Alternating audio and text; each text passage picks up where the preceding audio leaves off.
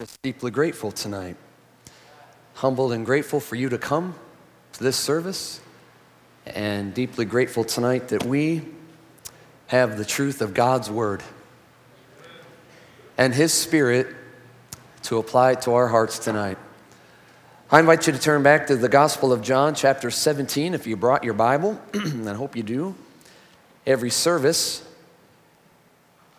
I've been trying to take a look in parts at the prayer that Jesus prayed on this final night when He was with these disciples. He had huddled them close into this upper room in these chapters, in these hours before He's going to be arrested and then crucified the next day. And somewhere in that evening, we don't exactly know where, He had gone out, and this is the prayer that some 60 years later, the Holy Spirit inspired John as he heard the bits and pieces of it all to kind of put it together and give us this picture, this incredible picture of the relationship that Jesus has with the Father. I just love that about this prayer. I can't get over it. That if you've ever wanted to be a fly on the wall in something, if you've ever been knowing of one of those important meetings that you just would have just given anything to just be a fly on the wall to see what happens. And we get to be a fly on the wall to see literally this conversation, this interaction between Jesus and the Father. And what I love about it so much is that it is Jesus. I was just having this conversation this morning with Claude Nichols. I don't know if he's here tonight. What I love about it is you're seeing the very thing that Jesus said He's going to have with the disciples. You see Him living in this abiding relationship with the Father, and you get to see what that looks like. What does it look like to abide in Him and He in us? And as you see Jesus living that out, in chapter 15, He's turned to the disciples and He said, you know, everything I've had with the Father, that's what you're going to have with me. This abiding and the sourcing of your life and me living in you and working through you in the 24-hour-a-day presence, the presence of Jehovah, 24 hours a day within us, and everything, troubles vanish, everything is taken care of in living in that. And He's been praying that for the disciples. That's what this whole prayer is about, that as Jesus has experienced this, it is now being conveyed, it is now being offered to the disciples. And so for me, as I look with keen interest at the prayer, I'm learning all these valuable things about that relationship, about what that looks like and how it works and how Jesus thinks. And I shared earlier, I want to think like Jesus. John's thinking doesn't work so well. But I want to think like Jesus. I want to have, as Paul said, let this mind be in you, which was also in Christ Jesus. So in the prayer, one of the things we see as we come to verses 6 through 8 tonight, I hope you'll turn with us. In verses 6 through 8 is we get a little bit of a glimpse into how Jesus thinks about His kingdom and how He thinks about ministry and how he thinks about how life is lived out here where the rubber meets the road in this world, how ministry works. And I don't know about you tonight, I really want to have Jesus' view of ministry. Because you know tonight that the world has such a different view of things than the kingdom. You know that tonight, right? You know that the world doesn't think the way that God thinks. That the world has its own way of thinking. The world has its own wisdom. And Paul even talked in 1 Corinthians about the wisdom of this age versus the wisdom that is from God. And the wisdom of this world doesn't work, you know. It doesn't work. And it especially doesn't work when we try to take the wisdom of this world and the way the world thinks and its paradigm and its formulas and what works. And when you try to take that and force it into the kingdom, it just doesn't work. And too oftentimes in my life, in my ministry, in church ministry, maybe you've experienced this as well. Too often in the church, I have tried to take the thinking of the world and adapt that to the church, and it just doesn't work. Because this is the body of Christ, this is the kingdom, and God has His own way of operating, doesn't He? God has His own thinking, He has His own paradigm.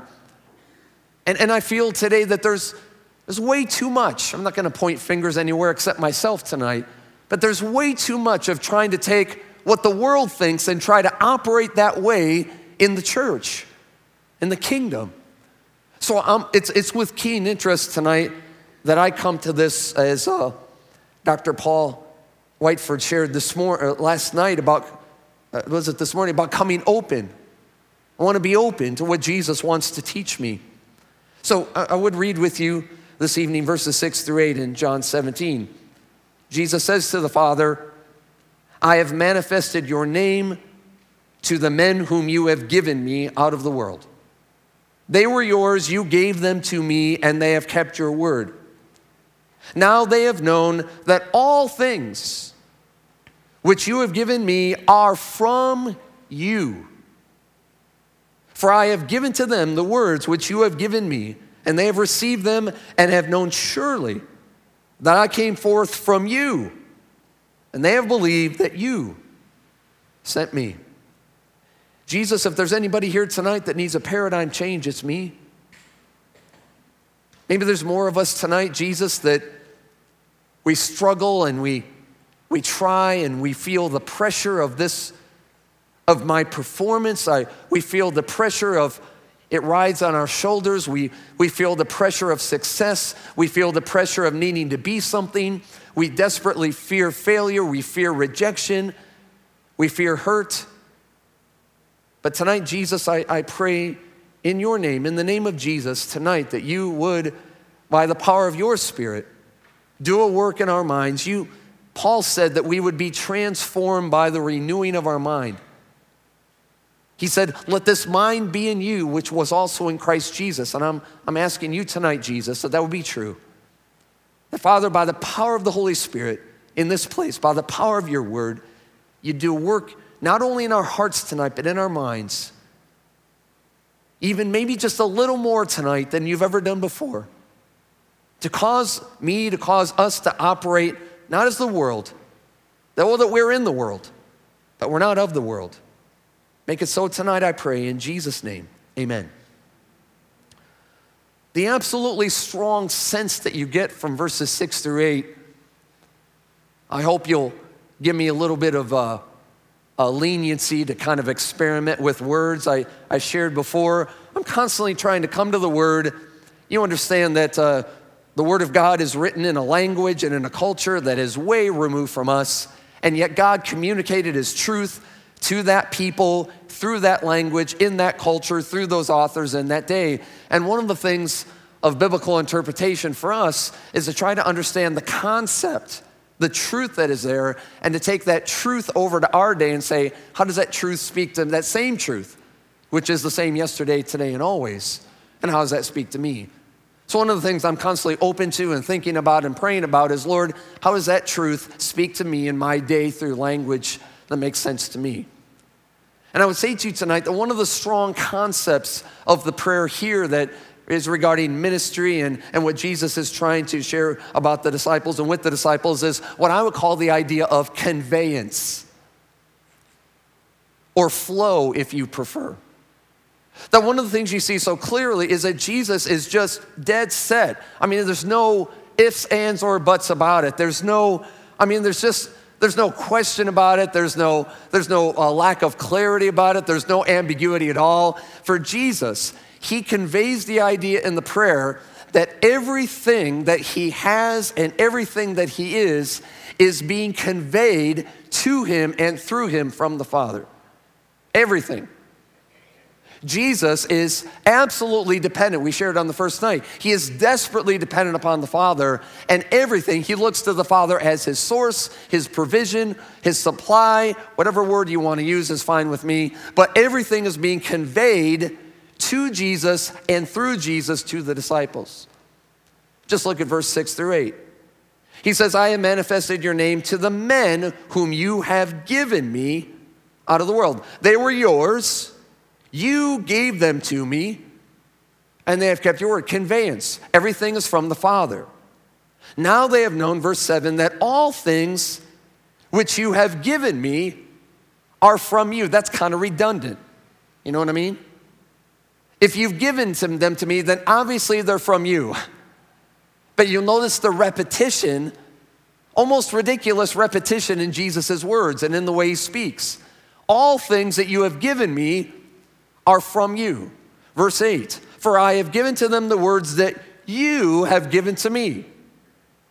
They have received them, and they have known surely that I came forth from you, and they have believed that you sent me. Over and over, multiple times, in multiple facets, Jesus communicates this concept of conveyance, or if you like the term better, a flow.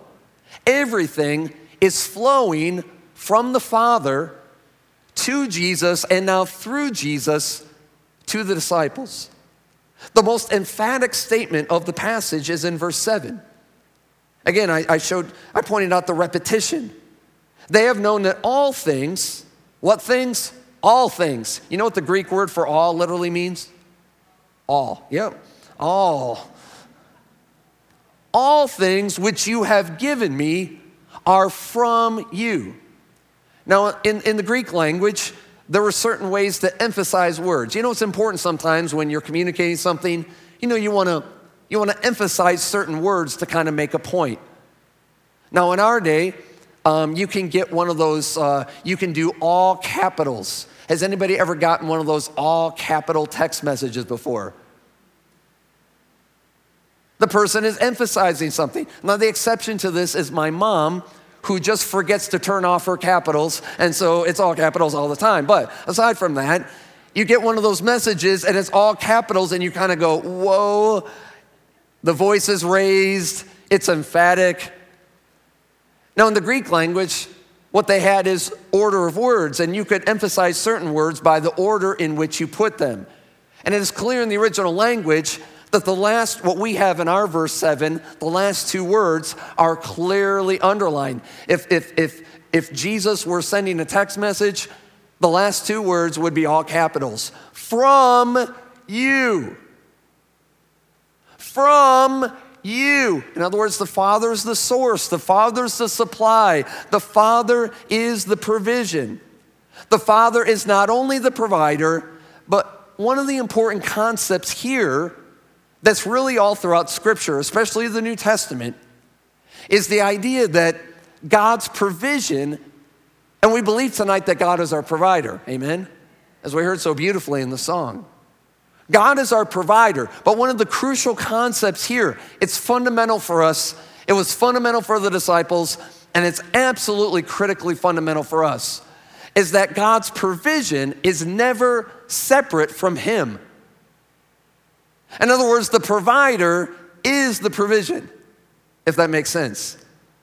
See, this concept, notice in verse 7, keep going back to that verse, but notice in verse 7 how Jesus says, all things which you have given me are from you. Do you see that? It's not all things you've given me were from you, as if they're now, that's past, as if they were the Father's and now they belong to Jesus.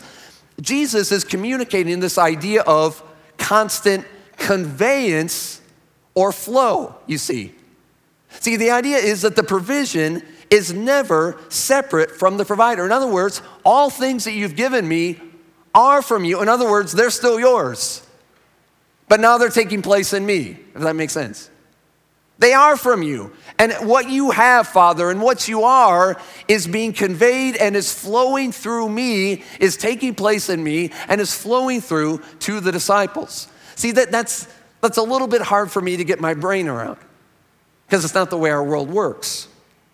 See, in our world's economy and the way the world works, in this physical world apart from God in which we live, when you own something, not somebody else. You don't share it with somebody else. There's not, or in rare cases maybe, but usually it's not a shared ownership. See, when I talk about my possessions, it's my car. It's my property. It's my dog. It's my Ohio State tickets. Mine. It's mine.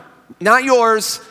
It's my property, my dog, my car, my Ohio State tickets. mine. Now I may give them to you, and I may say, oh, here, I'm giving to you a gift. And in the world, when you give a gift, it's the idea that this item, this thing, leaves the possession of one person and is literally transferred to the ownership of another person. Is that correct?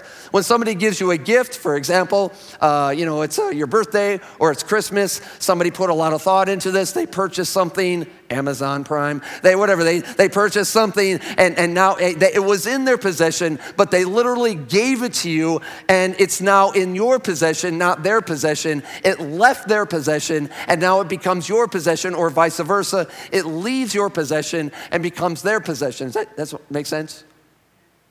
But that's not what this is. See, it's critically important to understand that whatever God gives, it's not leaving him and becoming yours. It's not leaving the Father and becoming the possession of Jesus. The idea is of a sharing. The idea is of a conveyance. The idea is that it is still the Father's, but now what is the Father's is being given to, not separate from the Father, but it's actually the Father living in him, being what he is through him. It's now being what the Father is conveyed in and through Jesus. Does that make sense? One of the best ways we understand this is in the passage. It's so clear as we study 1 Corinthians 12 on the spiritual gifts, And all the time, when we talk about the spiritual gifts, hey, we get really excited about spiritual gifts, and it's an exciting topic, and it's easy to get a lot of interest about that. And what happens when we talk about spiritual gifts is we get all excited about what my gift is. Hey, that's my gift. Oh, I took the test. This is my gift. What's your gift? And it's like the idea is that God gives you these gifts. You've got a spiritual gift now. Oh, you've got a gift of discernment. Oh, you've got a gift of wisdom. Oh, you've got a gift of teaching, or whatever it is. And the idea often in our minds is, oh, there's God. He's out there. He gave you this gift. But you understand that's not how the gifts of the Spirit work. You understand that what happens is God doesn't give you something. You understand that what happens as a Christian is that Jesus, by his Spirit, comes to live in me. And now it's not, he doesn't give me wisdom. He is wisdom within me. You understand? I don't have discernment that Jesus kind of sent to me via UPS or whatever. It's not that Jesus sent me wisdom. Thank you, Jesus, for the wisdom. It's that he comes within me and he is my wisdom. That's the same with the fruit of the Spirit. You understand that there's not this substance in heaven called love. There's not this other compartment called patience. See, and we ask God for patience. Anybody need some tonight? I really need some patience, God. So God says, okay, patience on the way. You understand what happens is that everything that he is, when he comes to live inside of us by his Spirit, he brings everything that he is. And when Jesus comes to live inside of me, I get his patience. I get his peace. I get his joy. I get his love. Now, granted, tonight, the fruit of the Spirit has to grow. Amen. Nobody's got this all down yet. But the crucial concept here, you understand, is that it is never, ever, ever separate from him. He comes to be within us everything that he is. That's the idea of the conveyance here. Crucial concept. So I stop asking God for things and I just begin to say, okay, Jesus, this situation really calls for patience. So you're going to have to really produce your patience in me through this, Jesus. You that live inside me. Hey, Jesus, this really needs a lot of strength. So Jesus, you're really going to have to be a lot of strength inside of me through this thing. Hey, Jesus, I really need some hope. So you're going to have to fill me with your hope in this situation. The provision is never separate from the provider. Now, why does God do it that way? Because doesn't it stand to reason? He never wants us to operate separate from him. See, God longs for relationship, doesn't he? He longs for oneness, and he longs for the closeness and the intimacy, and he longs to just live inside of me and be my all in all and to know me. And we talked the other night about knowing him and this connection, and God desires that. So God doesn't want to give me something so I can say, thank you, God, I'll come back when I need more. He doesn't want me to operate separate from him. He wants me to operate moment by moment by moment in him. Does that make sense? He wants to operate moment by moment by moment. He wants to say, John, I don't want you to go do your thing. Hey, I want to be in you, man. I want to be in you as you operate. I want to be your thing. I want to go to school with you. Amen. I want to go down to your job with you, man. I want to drive that delivery route with you. I want to wash dishes with you. I want to conduct household chores with you. I want to whatever it is that you've got going on. I want to be in you, and I don't want you to operate separate from me. I want to be everything. I want intimate connection with you. I want to operate in you and through you. Are you operating that way today? I've had to ask myself, Jesus, how many times in my life have I come to ask you for something and then went out like as if you were separate from me? When all the time, Jesus, what you wanted to do was just in me moment by moment and be everything I need. That's a wonderful truth tonight, everybody. That Jesus the Jesus who is all in all, the Jesus who is all of the fruit of the Spirit that you named tonight, that is him. That is who he is. And to think about tonight that he can be that wherever we are and whatever we're in the middle of, moment by moment by moment through our days. Now in the prayer, the way he prays about all this, there's a couple things about this. The way he prays about that truth, this conveyance, this flow, this provision in him. The way he talks about that reveals some interesting things. Number one is Jesus just talks about this like it's a fact. Like it's not like something he's trying to convince anybody of. He's basically saying, anybody remember Dragnet? Just the facts, ma'am. This is literally just the facts. This is literally just the way the kingdom operates. This, ladies and gentlemen, tonight, brothers and sisters in Christ, beloved, this is the way the kingdom operates. It is him in us, him through us, the conveyance, the flow of who he is. That's the way it operates. A second thing that is very evident in the prayer, especially in verse 8, is Jesus felt desperate. You want to talk about desperate? All throughout this prayer you see it. Jesus was absolutely desperate that the disciples would get this concept. He was absolutely desperate that the disciples would understand that the kingdom does not depend on them, because you know how us disciples are. We tend to think that, especially as preachers. We tend to think everything rides on us. I tend to think, hey, the weight of the world's on my shoulders. I tend to think, hey, this rises and falls on me. And I tend to think, oh, it was my fault if it was bad. It was my credit if it was good. I tend to think all that stuff. And Jesus knew those guys are never going to make it. They're never going to make it. There's going to be no fruit of the kingdom if they think that.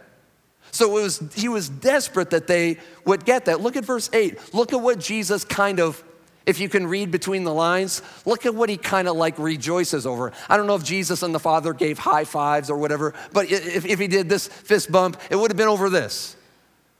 Verse 8, look at what he gets excited about. He says, Father, I've given them the words which you have given me, and they have received them. Yes. And they have known surely, yes, that I came forth from you. And they have believed, yes, that you sent me. Yes, Father, they're getting it.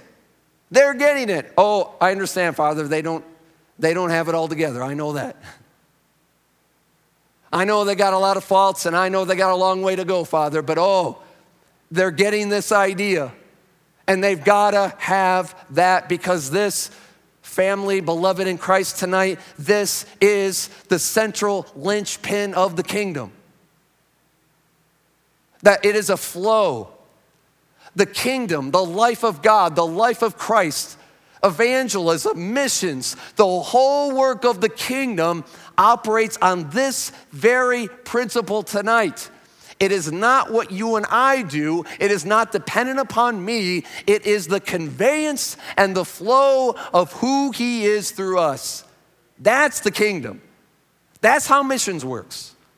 That's how evangelism works. That's how discipleship works. That's how the body of Christ operates as a body with the gifts of the Spirit and stays together. Not because one or two or three or whoever has an ability and they can get it done. No, we can't get it done. It is the conveyance of Him. And this is the fundamental linchpin of all ministry. Remember we shared the other day, a linchpin in a legal case. When you watch the old Perry Mason or Matlock, the linchpin is, this thing right here in this case, this is the linchpin of our legal case. If we don't have this, the whole thing falls apart. Now, linchpin is also a mechanical term, and I don't know very much about that because me and Paul Whiteford both took the same approach in high school, and we didn't take, so see, if I would have known I was gonna be a preacher, I don't want to discourage anybody, but instead of advanced biology, I would have taken shop. If I knew I was going to be a preacher, I would have taken shop. Auto shop. You understand, a linchpin is like, it's the thing, it's this pin on the end of a rod, like especially an axle maybe, that maybe holds the wheel on. It's that pin you put in the end that keeps the thing on. And literally without the linchpin, the wheels are going to fall off. And that's true in the kingdom. See, if we miss this concept of the conveyance, of the flow, it's Him in us. It's Him working through us. That's how Jesus operated. It's how we operate. Jesus operated by the Father flowing, conveying in and through Him to the disciples. He's praying, oh Father, these guys got to get this because the rest of the kingdom's going to depend upon these guys being the vessel, being the avenue through which I flow, through the Spirit, through which I convey everything that I am to the world. And if they don't get this, the wheels are going to fall off the church. You understand how importantly Paul felt about this. If anybody understood this, if anybody was sold out, if anybody bet the farm on this truth, it was the Apostle Paul. If anybody understood it, it was him. It's all throughout his letters. I don't know why, but I especially find it in the letter to the Corinthian letters. And maybe that's because they were such a difficult church. I don't know. He had to keep reminding himself of it. I don't know. But in the Corinthian letters, it's all over in the Corinthian letters. You know that wonderful passage in 2 Corinthians 4, verse 7, where he says what? We have this treasure. What's the treasure? It's Him. It's Christ. Christ in us. That's the treasure. We have this treasure in earthen vessels. You're an earthen vessel tonight. I'm an earthen vessel. One translation says cracked pots. We have this treasure in cracked pots, in earthen vessels, so that the excellence of the power may be of God and not of us. You hear the concept? It's not us, we're just the pot. We're just the vessel through which He conveys, through which He flows. Understand tonight? We're the dispenser. That's what you are. You're a dispenser. You know that thing on the sink in the bathroom? You know the soap dispenser? That's what we're made to be. We're not made to be some ornate, elaborate thing tonight. We're just made to be the simple, plastic, soft soap dispenser that gets to dispense the life of Jesus as He conveys Himself through us. That's what he said in 2 Corinthians 4. Over in 1 Corinthians chapter 2, beautiful passage again. Paul says these words. I pray these words for myself almost before every sermon. He says, I was with you, verse 3, 1 Corinthians 2:3. I was with you in weakness, in fear, and in much trembling. You didn't know the Apostle Paul felt that way, did you? You didn't know John Ginman feels that way, do you? I was with you in weakness and fear and in much trembling, and my speech and my preaching were not with persuasive words of human wisdom, but in demonstration of the Spirit and of power, that your faith should not be in the wisdom of men, but in the power of God. Why? It's His conveyance, not mine. And maybe best of all, back to 2 Corinthians, but that incredible passage in chapter 12, where Paul shares that he had some kind of an ailment, some kind of what he calls a thorn in the flesh. We don't know exactly what it was, whatever it was, bodily ailment, some kind of problem, but something that was overwhelming to him, something that was severe and urgent enough to him that caused him to literally, he says in verse 8, he says, I pleaded with the Lord. You ever plead with God over anything? I pleaded, that's pretty severe. It's not some small thing. Yeah, I had a mosquito bite. Well, Jesus help me, He said, I pleaded with the Lord 3 times that it might depart from me. That's something pretty serious, everybody. That's a burden. That's something pretty heavy. That's something pretty big in your life that fills up your view and is a big burden in your life. And he says, I pleaded with the Lord. This thing was weighing me down. And so God answered. Jesus answered and said to him in verse 9, you know the words, my grace is sufficient for you, for my strength is made perfect in weakness. So Paul's answer to that, it's amazing. He says, therefore, I will most gladly, I will rather boast in my infirmities, that the power of Christ may rest upon me. Therefore, I take pleasure in infirmities, in reproaches, in needs, in persecutions, in distresses, for Christ's sake. For when I am weak, then I am strong. Hear what he's saying? All throughout his ministry, all throughout these words, he's saying, church, I want you to get this. I'm reminding myself of it. This is the reason preachers preach, to remind themselves of the truth. I'm reminding myself of it as I preach it. I'm reminding myself of it day by day as I'm saying it to you, as I'm writing, as I'm penning this letter. I'm reminding myself, I'm reminding you that this is the fundamental of the kingdom, that it is not me, it is Christ through me. It is his flow, it is his conveyance. This does not depend on me. I'm just the vessel, and I can boast in my infirmities and my weaknesses because it's his power in me and not me. This is crucial. I propose to you tonight that if we as the church, if we as the holiness movement, if John Juneman misses this concept, we miss the boat completely. If we miss this, we will operate as the world does. We will by default, I will by default, if I don't understand, if I don't have embedded in my heart and mind this concept, this truth of his conveyance, of his flow, of him in and through me as Jesus lived with the Father in and through him. If I don't have this, I will revert to the way of the world. And this may be simplistic tonight. It may be overstated. I apologize if it is, but in my observation, I can summarize, at least in my own life, the approach of the world comes down to 2 things. When we think it depends on us, we either worry about it or we work at it. We worry about it or we work at it more, or some combination of the 2. But you understand in this prayer, Jesus is desperately praying and he's saying, Father, we're calling these guys out of the world. He says in verse 6, I've manifested your name, John 17:6. I've manifested your name to the men you've given me out of the world. Oh, Father, we didn't come to just kind of go into the world and make some men better. We didn't come into the world.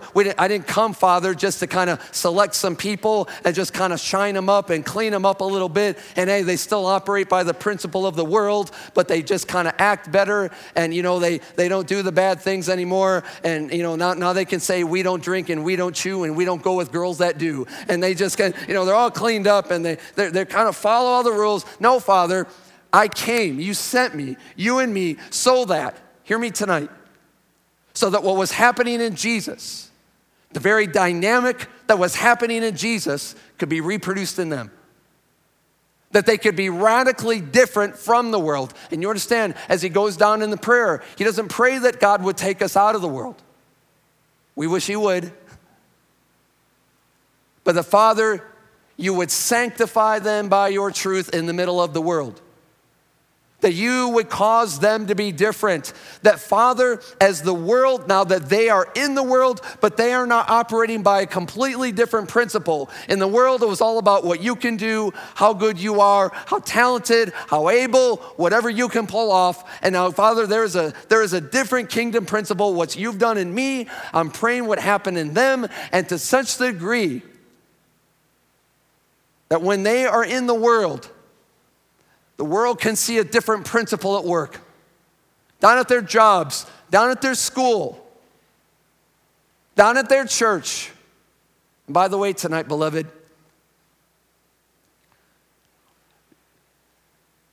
don't assume blindly that everything that happens in church and the way we operate in church is according to the kingdom principle.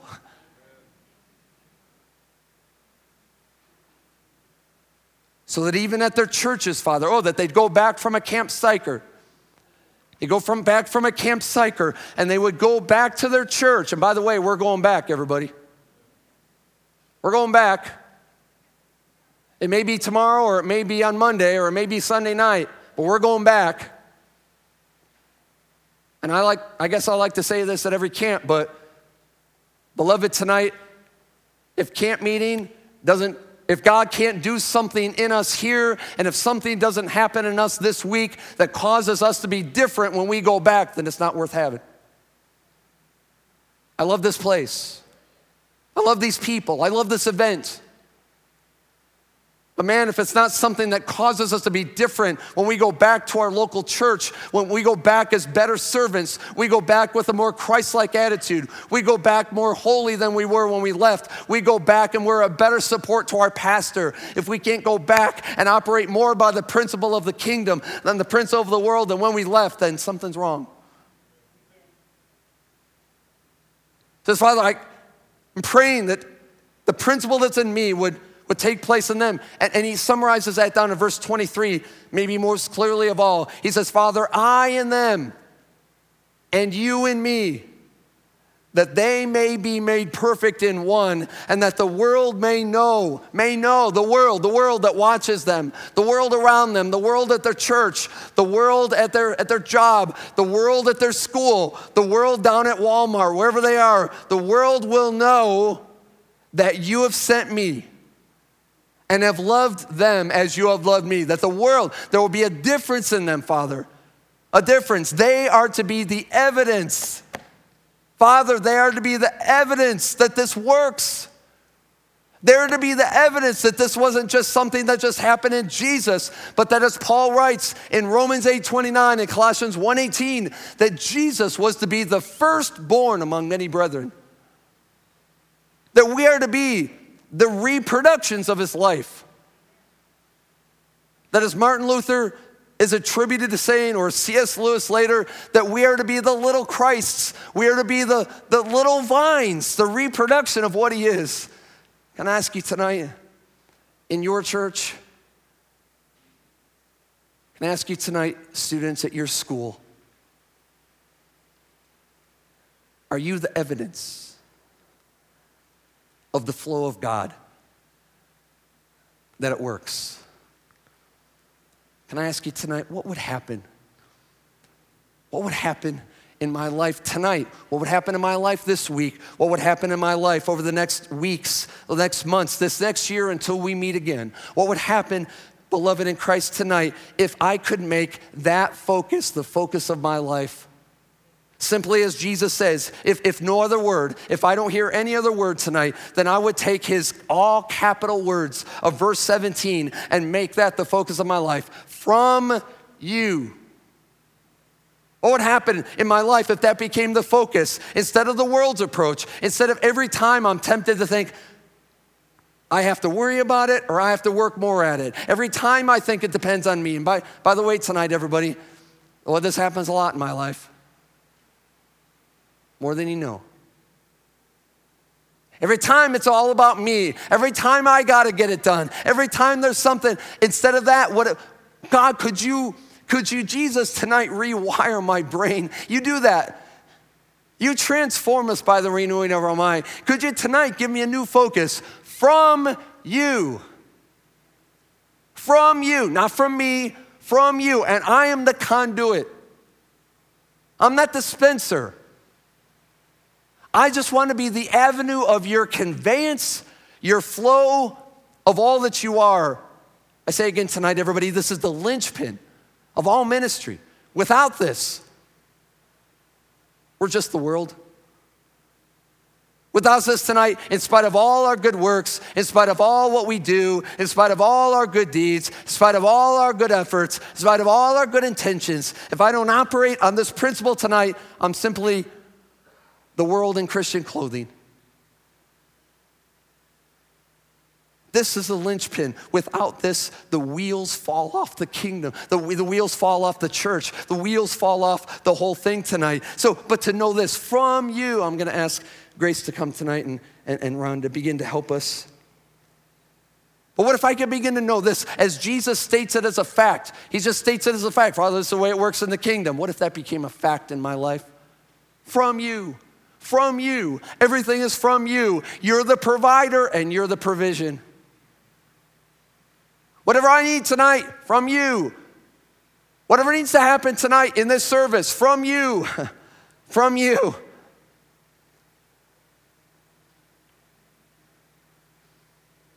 Boy, it takes the pressure off. Takes the worry out. Jesus, whatever needs to happen under this tabernacle tonight, I'll tell you this tonight, Jesus, from you. Whatever's going to happen is from you. Takes the worry out of it for me. It changes the nature of the work from feeling the weight of the work of the kingdom and the work of the church on our shoulders. Boy, we get weighted down sometimes in the church. You ever see all the weighted down Christians in church sometimes? We kind of come into church sometimes just kind of pretty heavy. But man, we should have this joy, this lightness about us. There should be just this spring in our step. There should be this song in our hearts. I'm not talking about Pollyanna tonight, I'm not talking about some, I'm not talking about the joy of the Lord, the lightness. As Brother Paul preached, my burden is easy. My yoke is easy, my burden is light tonight. Man, if it's from you, there's no responsibility. I mean, I'm responsible to respond to him, that's true. This isn't some lazy Christianity where I just go drink sweet tea. We drink sweet tea in Tennessee. I just don't go drink sweet tea, all day long, say, hey, Jesus, whatever. I'm available and it's him. But wouldn't it be amazing if the whole thing is on his shoulders, not mine? What a freedom. What a joy. What's the alternative to that? Instead of having to work hard, when it's not Jesus and it's me, I gotta work and I gotta do better. You know how it is. Man, I gotta do better and I can live. Some of us tonight live in the fear of failure. We live in the fear of rejection. We live in the fear of hurt. And I know it tonight because I'm one of them. We live in fear of that stuff.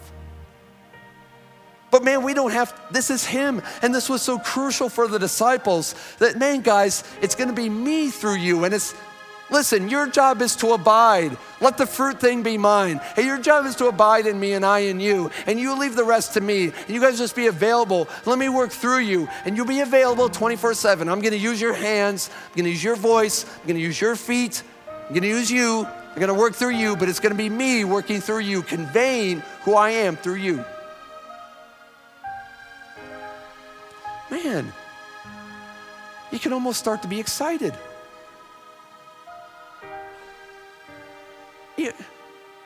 Holiness people could start to smile, I think. Man, we could start to be joyous. This could start to be like, wow, well, thank you, Jesus.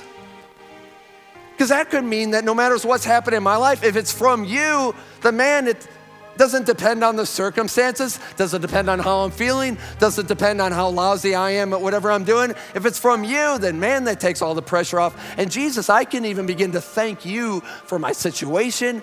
I can begin to thank you for my weaknesses. I can begin to thank you if I'm sick. I can begin to thank you and just praise you. Man, it's like, you know what we sing in the doxology, right? Everybody knows the first line of the doxology? Praise God from whom all blessings flow. Wow. What a way to live. Praise you, Jesus. And so it's a nice idea tonight, John. We know how you stand up every other night and give us these nice idealistic, that's really nice, idealistic messages. That's very nice. Good camp meeting message, preacher. Bless your heart. That was neat. Kept us awake for 45 minutes. Praise God.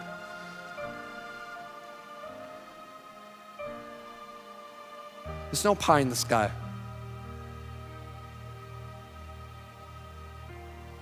You heard what Paul said. You heard what he said. This works. This worked in the life of a man just like you and me. This works. This works when he got beat. This works when he's shipwrecked. This works when he's left for dead. This works when he's in a Philippi jail at midnight. This works. And I'm asking you tonight, is there anybody here that wants it to work in you? Is there a person here tonight that says, man, I'm sick of operating like the world does. I confess tonight, man, I have so many patterns. I worry about it and I work at it. And that's my fallback. That's my rut. That's my pattern. But tonight, man, Jesus, I want you to instill your kingdom principle in me.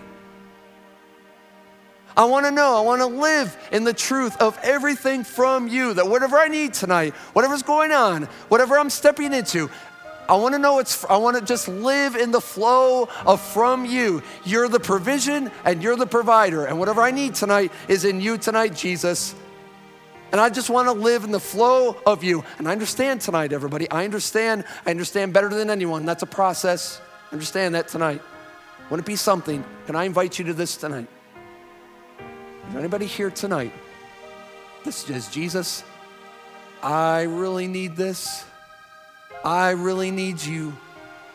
I really need this, you at work in my life in this way. The conveyance and flow of who you are. I really need it tonight. So Jesus, I know I'm gonna go back home in a few days or a week or whatever. And I know, Jesus, I'm gonna face new challenges. And I know I'm gonna need to grow more there. I'm not all done yet. Amen, amen.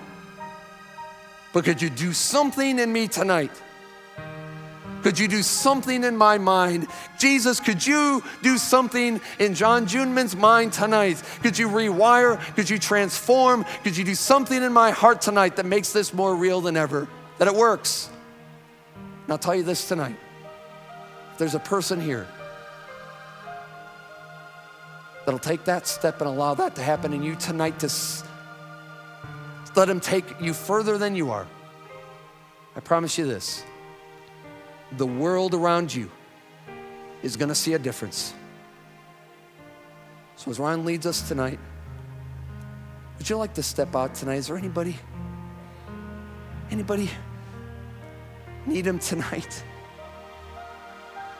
Maybe you'd like to come and kneel at an altar. Maybe you can't kneel, but you'd like to sit on the front row. Maybe tonight you'd like to raise a hand to him because you're so desperate. We talked on the first night about being desperate. Maybe you just need to stand when nobody else around you is. Or okay, if you need to raise an eyebrow, we'll let you do that. But tonight, church family, beloved, can we let him do something in us tonight, the principle of the kingdom, so we can be the real life reproduction of the conveyance of the life, the flow of the life of Jesus in our day. Could we please tonight? Would you let him? Would you let him tonight in a new way? Please respond with us find a way to respond tonight as Ron leads us. To be like Jesus, to be like Jesus, all I ask, to be like Him. All through life's journey, from earth to glory,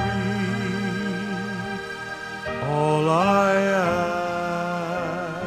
ask is to be like Him, to be like Jesus, to be like Jesus.